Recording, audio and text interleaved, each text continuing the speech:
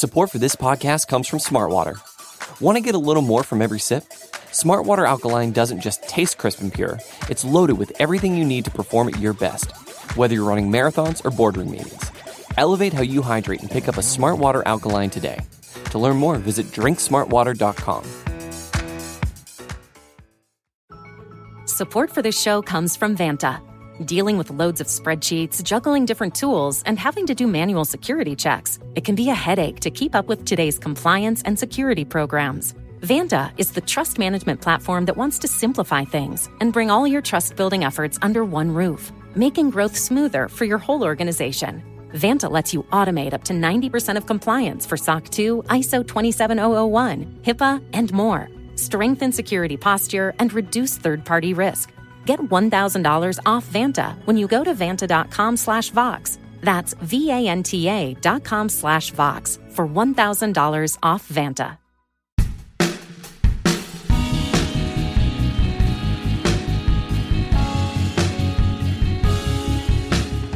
We're in the middle of the worst health emergency globally since 1918, and the U.S. is cutting off its funding to the most important international health organization, the World Health Organization, or WHO.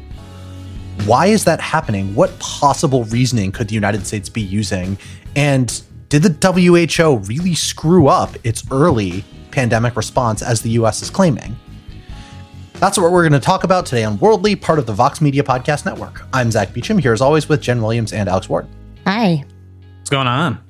Well, look, I'm in my home office, sitting here with my dog, who usually whines partway through the episode. One of the two, the other one sits downstairs comfortably with my wife. To be fair, Alex also whines usually halfway through the episode. Well, yes, I mean, we could call the episode Alex whining. I'm just kidding. But I just made that up. No, instead we're going to talk about something which, seems kind of befuddling and difficult to wrap one's head around, which is the Trump administration's decision to cut off entirely funding for the World Health Organization. The U.S. is the WHO's, or the WHO's, as we're probably going to call it throughout the episode, most important funder.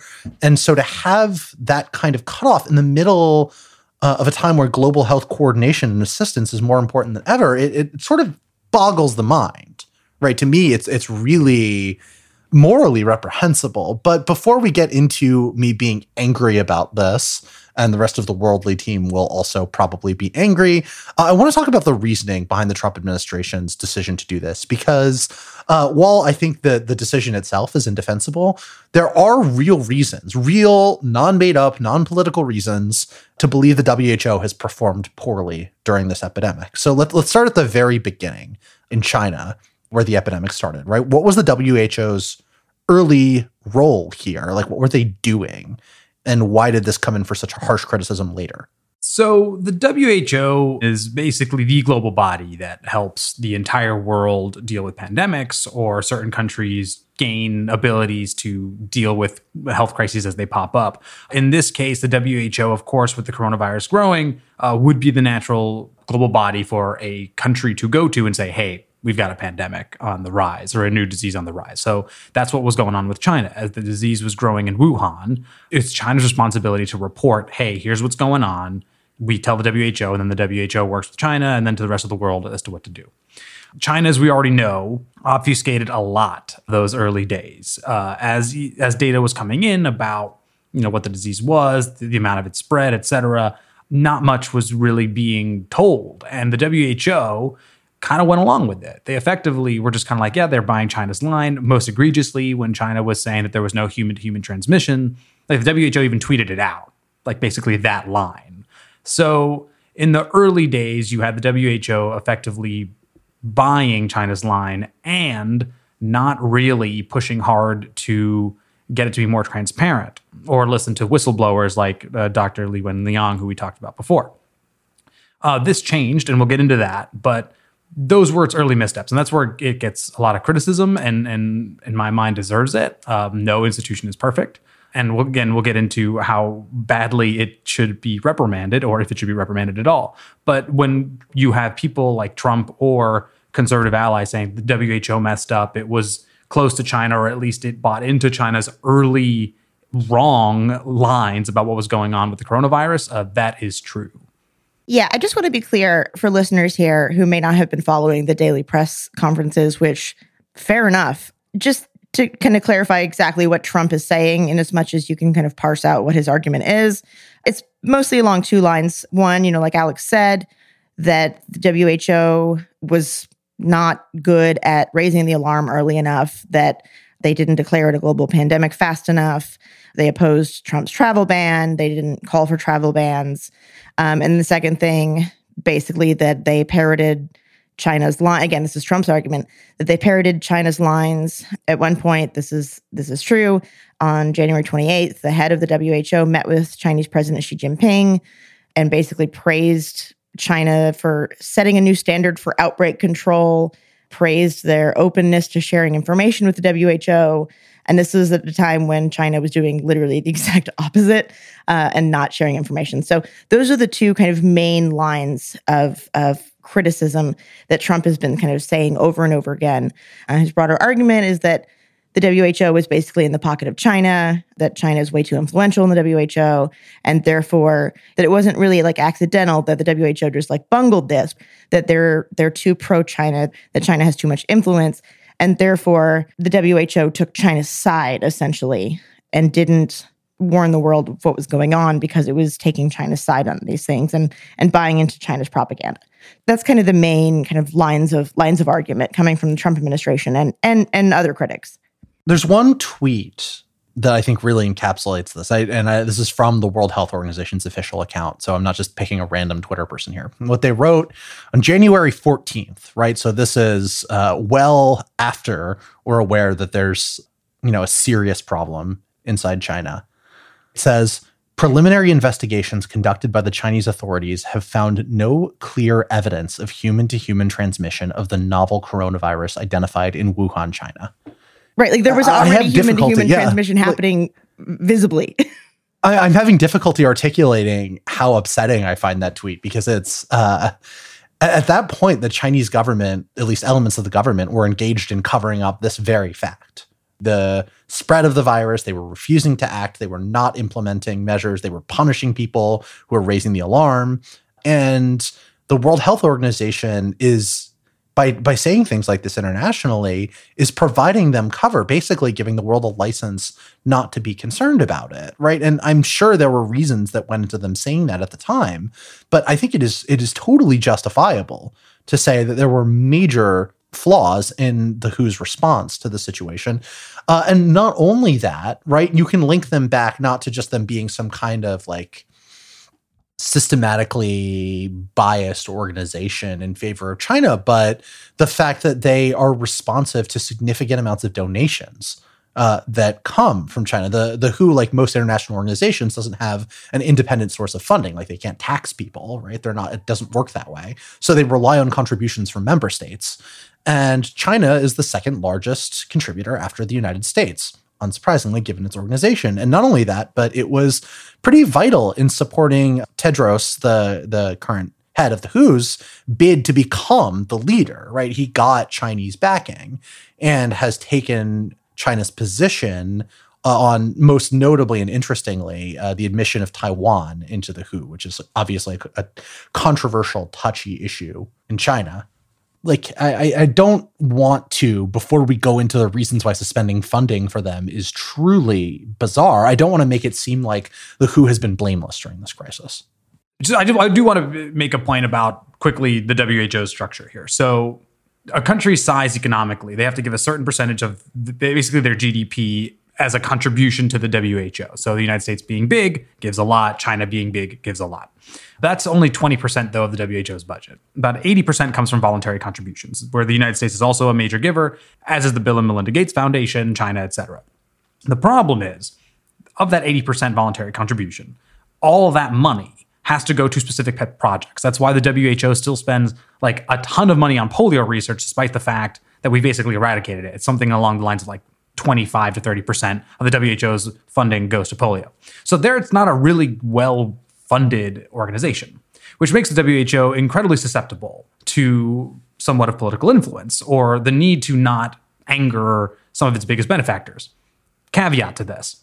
After the SARS crisis, the head of the WHO at the time was actually very critical of China's handling of it. and lambasted it quite a bit. The organization then made kind of a deal in which they would not lambast countries again. They would not necessarily criticize them for their handling of medical emergencies or whatever it may be. So it is somewhat, if not more than that, it is WHO policy not to kind of badmouth a country regardless of how they're kind of screwing things up. You can make the case, and some have, that this has actually made the WHO even more toothless, and I would agree. But if you think about like all the things that the United States doesn't do, not providing enough healthcare to enough people, or et cetera, et cetera, et cetera, like the WHO cannot criticize the United States for those decisions, even though those are general guidelines for global health and best practices. So that's just the kind of organization that it is. It is part both like trying to keep member states happy, and so China being a key member state is doing that. And the other is just like its hands are tied institutionally from going after states regardless of how they act. That's absolutely the case, that they changed their policy and said, look, we don't want to piss off our donors, so let's not criticize countries, at least publicly, right? But they didn't totally stick to that this time around. So yes, they didn't criticize China and, in fact, praised China, like we said. But they did do some criticism, even if not directly by name, calling out the United States. But when Trump had announced that the travel ban from China, or even when he was considering it, and we're talking into February now, we're talking the beginning of February, the WHO head put out a statement basically saying, do not close your borders to foreigners from China. Like, do not do this. And it was taken pretty clearly as a direct criticism of Donald Trump and of the U.S. decision to close down its borders. Now, there's a lot of debate in the scientific community about whether, travel bans and closing down borders really is as effective as people think it is. And that's a different question. But people who, including the Trump administration and Donald Trump, saw that criticism as a direct blow against them. The WHO also came out and criticized people, saying, don't politicize this. And a lot of that was taken as direct criticism of the Trump administration. Meanwhile, they're sitting there praising China. So had they maybe not criticized anyone, it would have been a little bit more even-handed. And I think, the perception is that they're praising China for its transparency and its openness. Meanwhile, telling the United States essentially, don't do these things that you're doing, when eventually everyone would end up doing those same things. I do want to push back on that for two reasons. First is the WHO was giving pretty veiled criticism to everyone, not just the United States. I mean, what they were basically saying was the best practices that people should do. I mean, they are allowed to say what the scientific consensus, or at least as they know it, what the global norms are for health. So Sure. They were saying that a pandemic was happening. Yes, you can close a country, but the WHO is within its right to say, well, the data that we have says that closing borders isn't that effective. And so countries that were closing borders, they could take that as criticism, or they could just, maybe understand that they weren't following the correct sort of scientific consensus. Sure. The second is you had the WHO also saying, you should be testing. Test. And they were doing that constantly. Again, if a country wasn't testing, they could see it as criticism, or maybe a way to go, maybe we should be testing more. And there's even a third thing where, yes, initially, as we pointed out, that the tweets and its praise of China is all true. It still was giving tons of warnings to the world community about how dangerous this was, what needed to be done, and like the kinds of steps that countries could take. And so let's be clear that while the WHO did make mistakes, and no one should minimize that, and that is all based on fact, in the grand scheme of things, it acted as it was expected to provide the best advice for countries, to try to coordinate a pandemic response across borders, and to be a kind of like global voice for the moment. It did that. It made crucial mistakes, and it did help sort of China with its own obfuscation efforts. But to say that like the WHO failed, or that it somehow sided more with China, or that it praised China more than anyone else, when you had Trump himself saying like loving China's actions and loving what they're doing and she is great, is preposterous. So not only that though, Trump specifically praised the WHO's response and argued that there were American officials working with the WHO early on in the crisis, right? Like at the same time that he was praising the Chinese response. So it's not just that the Trump administration criticism of the WHO is misplaced in the way that you're describing, Alex, even if, as Jen, I think you're quite right to say, there were real institutional failures. It's that it contradicts his own line from the time, which to me really underscores the extent to which this isn't, a cold calculation of what needs to be done with an important international organization that has had a imperfect response to the biggest crisis, right. Health that's fallen under its purview probably ever. But it's politically motivated, right? It really is transparently an effort to shift the blame on the part of the U.S. government from its own failures in terms of testing, contact tracing, ramping up production of PPE, stuff like that, onto an international organization that couldn't make the U.S. do those things. We chose to ignore the warnings the WHO was offering and the best expert guidance, right, that it was giving. As the WHO was saying, do XYZ things, the US could have done XYZ things, and instead it did not. And in part, not solely because, but in part because it didn't follow those guidelines, the United States is in the mess that it is now, as are a bunch of other countries that reacted slowly or didn't take most scientific evidence or advice that the WHO and others were providing. So, to blame the WHO for America's state in the moment is nuts. To blame the WHO for the global pandemic is not as nuts, but is still crazy. The blame falls squarely on China here for obvious reasons that we've talked about before. And I think this is a very clear, and we'll get into this later, I'm sure, but I think this is a very, very clear just move by Trump, especially to deflect blame again, right? This isn't my fault. I didn't do it. It's the WHO. And now I'm punishing them because look what they made me do. This is sort of a weird Taylor Swift move he's doing here. Yeah, no. And Taylor Swift aside, I agree with you that this doesn't seem to be driven by, there's an emerging consensus now that the WHO is to blame and failed miserably. And Trump is taking a reasoned approach toward reforming an international body based on conclusions of public health experts, right? That's not what we're doing here. This is basically meant to deflect blame and to make it about somebody else and not himself. Still, that doesn't negate the fact that there are very serious questions about the level of China's influence in the WHO. Before we move on, I think talking about the Taiwan issue, right? Taiwan has wanted to join the WHO, but because of China's influence, basically, the WHO is just ignoring Taiwan. They even have a hard time figuring out what to call Taiwan. They've changed their minds several times when they're even referring to it. And Taiwan, did a really good job by most accounts in dealing with the pandemic. And it would have been useful to have Taiwan's input and have them, providing data because they're right next to China. And Alex, when we were talking about planning for this episode, you brought up a really fascinating interview that happened that really kind of shows this pretty clearly. Basically, there was an interview with a high-level WHO official who's very deeply involved with the coronavirus response. And there was a question along the lines of would the WHO consider Taiwan's membership? And the guy just didn't say anything. Hello? I'm sorry, I can't hear. I couldn't hear your question. Okay, yeah. Let me repeat the question. No, that's okay. Let's move to another one then. Right, because I'm actually curious on talking about Taiwan as well, on Taiwan's case. And then he just hangs up on her, and it's on video, and so there's just this moment where you see him be like, "Ugh," and he just almost comically puts his finger high in the air and hits the exit button. It's just a stunning moment. There are tons of issues here with the WHO on that matter. But what I just find crazy, and I know we'll get into this, so I'm just going to tease my views on this. But one, this is an organization that barely has a lot of money. So to act like it somehow is the puller of the strings and is the be all end all is kind of nuts. If you want it to have more power, give it more money.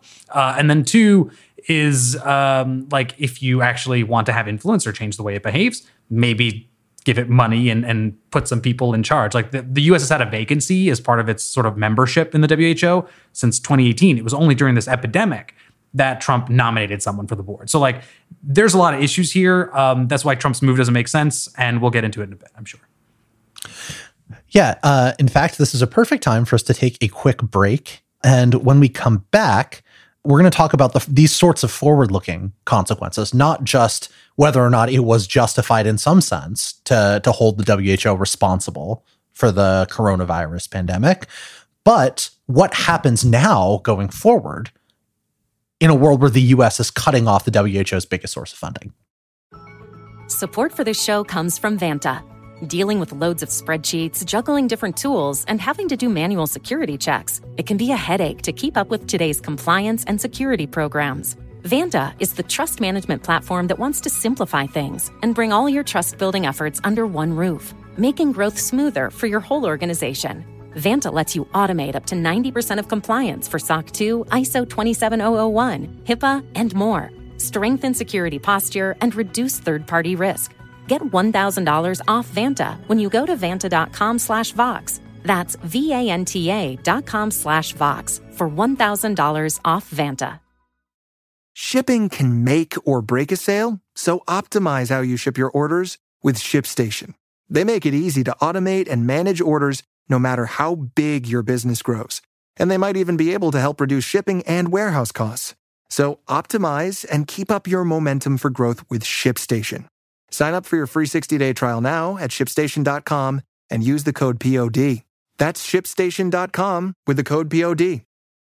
Welcome back, worldly listeners. We have been talking about the Trump administration's decision to defund the World Health Organization, cutting it off from U.S. money, its biggest source of funding, in the midst of a pandemic. And now we've been talking about this in terms of the logic behind the move and the broader debate over the WHO's role in accelerating the coronavirus pandemic or potentially putting a brake on it, right? Whether it's been helpful in what it's supposed to do.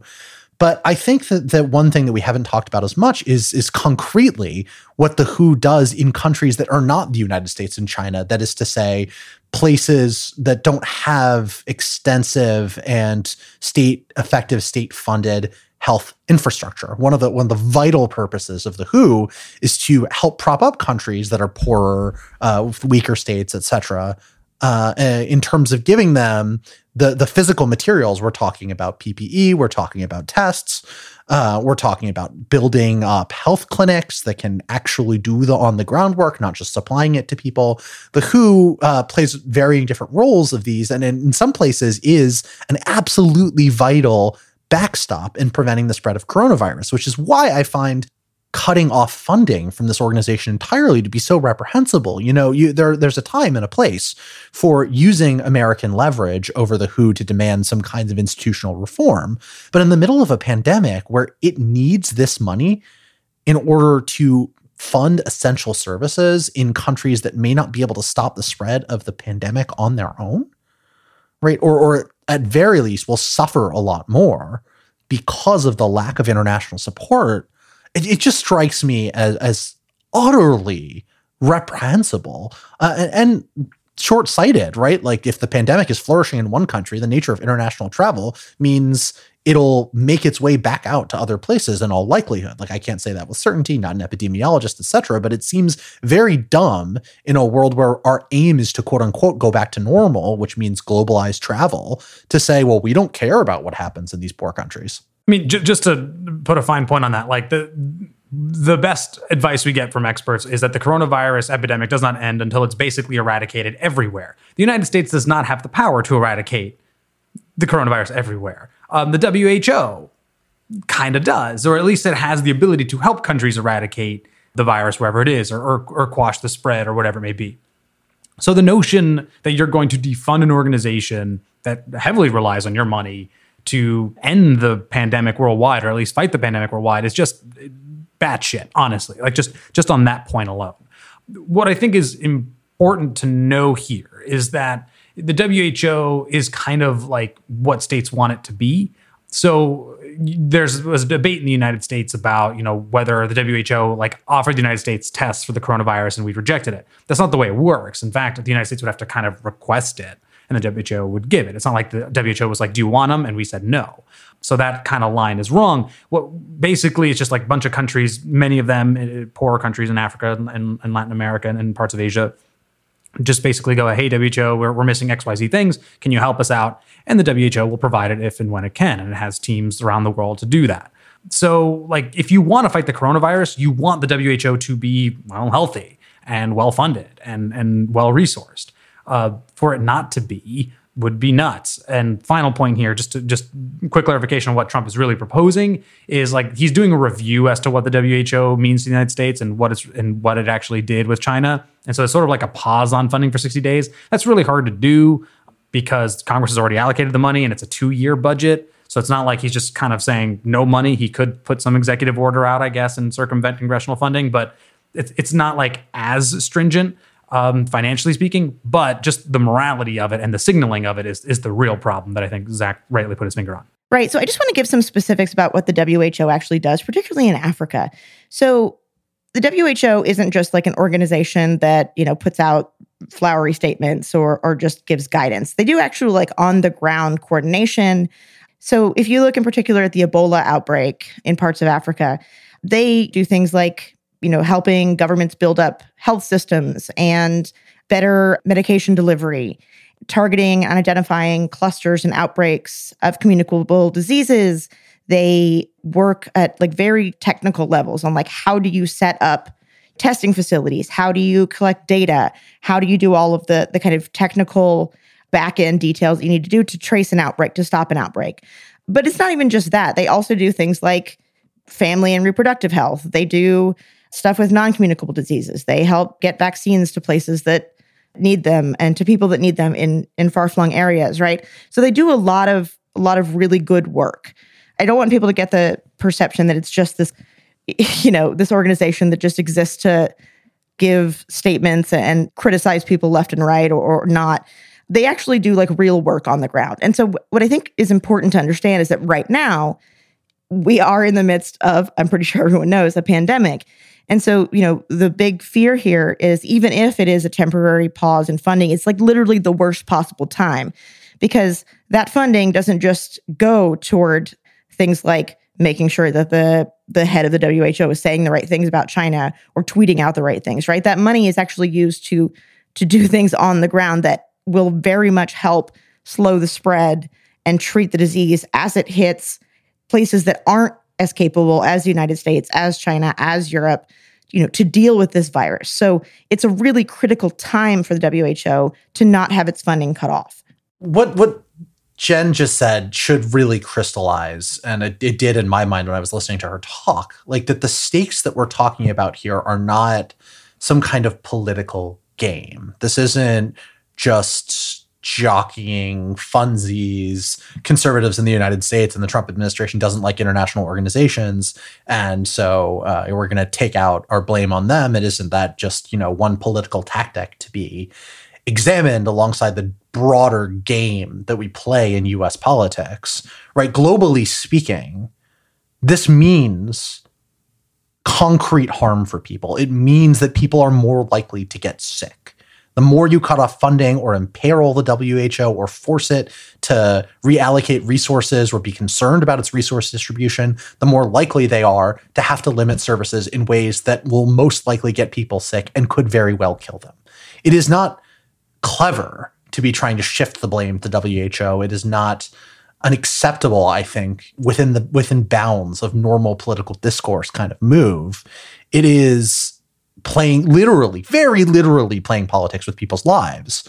And it's hard for me to get over the sense of outrage that I heard about when I got the news the first time that the Trump administration was going to try to remove funding. I thought it couldn't possibly be real, right? It seemed so unjustifiable, the notion that this is something that the current government thinks would be an acceptable tool in its broader PR arsenal when it came to coronavirus. So there was a really interesting moment in a press conference when Trump actually first brought up this idea of freezing funding. And he said he was going to do it in this press conference. And then when they went to questions, a reporter asked Trump, do you think in the midst of a pandemic that this is the best timing for you to do this? Pull funding from the WHO. And he goes, I don't know. He didn't really have an answer. And then he goes, but I never said I was going to do that. I never said I was going to do that. And the reporter was like, you literally just did. He's like, no, I didn't. I said I was thinking about it. And I don't know, maybe it's not a good idea. It seemed that he kind of hadn't even really thought it through. And when challenged on it, was like, yeah, maybe that doesn't sound like the best idea. But then, a week later or so, he comes back and says, yep, no, we're doing that. We're cutting the funding. And it doesn't still seem like he has a good answer for the question of like, do you think this is the best time to do that? Maybe you guys could have some meetings and chat about ways to reform things rather than just straight up cutting off its funding in the middle of the worst health crisis we've seen since 1918. Just a thought.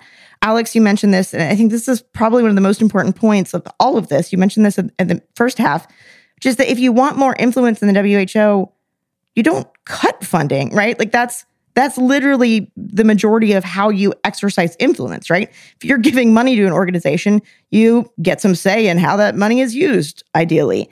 And so if your concern is that China is too influential in an organization, why do you pull out of that organization? Pull your funding from that organization. You're just essentially handing it over to China and going, well, I guess you guys can have this. The WHO exists to be this kind of global coordination body. And in different regions, again, like I said, in Africa, it acts as this mechanism to kind of coordinate response, not just disease outbreaks, but disaster relief and all kinds of things. In the absence of that, like, is the U.S. going to do that? The U.S. and, historically has played a pretty positive role in a lot of ways in doing disaster response. But right now, they're not doing that, right? Right now, the U.S. government is not taking the lead. So, like, is the U.S. government going to step up and start doing these global coordination efforts in Africa? I don't think so. So it just doesn't really seem like there's any longer term strategic thinking going into this. It's just like a knee jerk, I'm mad at you and I need somebody to rage at so people don't look at me anymore. No, I honestly believe that the thinking is that this is a way to hit at China. I just think it's a really dumb way to do it. Like conservative allies have been coming to Trump constantly being like, you should cut the WHO funding. It's money that we don't need, right? America first. We don't like multilateral organizations, but also it's a China-centric organization, and why would we give it money? It's a complete misunderstanding of the WHO. As we laid out with just its funding, like, yes, if the U.S. were to not give it money and effectively kind of withdraw from it, China gains more power. It does not become a China organization, right? China has a lot of ways to influence. But if you actually want the WHO to do kind of more of what you want it to do, or to not be as cozy with China, you stay in it. And then also, you care about the health effects. But I really don't think that's come into Trump's mind or his allies' mind. It's not the health. They're not thinking about global health issues. They're just thinking about how do we combat China. If you actually did want to reform the WHO, what you do is you find a way to actually untether the voluntary contributions thing, so you can give it money to combat bigger issues like pandemics when it needs it. You find other different sorts of like actual funding mechanisms. You maybe go on a yearly budget instead of a 2-year budget, et cetera, et cetera. There are tons of ways to do it. You do not reform it by pulling out some of your, sort of like obligated money and then being like, all right, we're out. I mean, you just condemn that organization to be less American friendly and the world to be a less safe place. If you want to hit back at China, and I guess this is sort of my main point, like, this is not the way to do it. Not just for the WHO, but there are ways to hit back at China for its mistakes early on. Create like a global 9/11 commission and go after China and go after its propaganda that it did well and that it didn't lie. Like, call them out. Make it clear that it's their fault. They made a big mistake, and like, make this their Iraq war. What China wants more than anything else is global influence and a way to say that, like, we are the new leaders. It's not the United States. They're trying to do this through UN bodies, through the WHO, through all other kinds of things. And what hurt the United States was we made a gargantuan mistake that we're still dealing with. And like, make this China's and lead the global effort, not only to combat the disease, but also to lay the blame at China's feet. That would hurt them more than anything, while also not like harming people in the middle of a pandemic. It's just a completely misplaced, astrategic move for just like in almost every facet. So this is where we're going to leave you today. The WHO hasn't lost its money yet, but the threat is looming and the coronavirus pandemic is very far from being tamed. A classic worldly cheery note to end the episode with, but it wouldn't be our show if we didn't make you feel a little sadder about the world by the end of it. I want to thank our producer, Bird Pinkerton, and I want to encourage all of you to rate and subscribe and review Worldly wherever you get your podcasts. Thanks a lot, and we will talk to you all next week.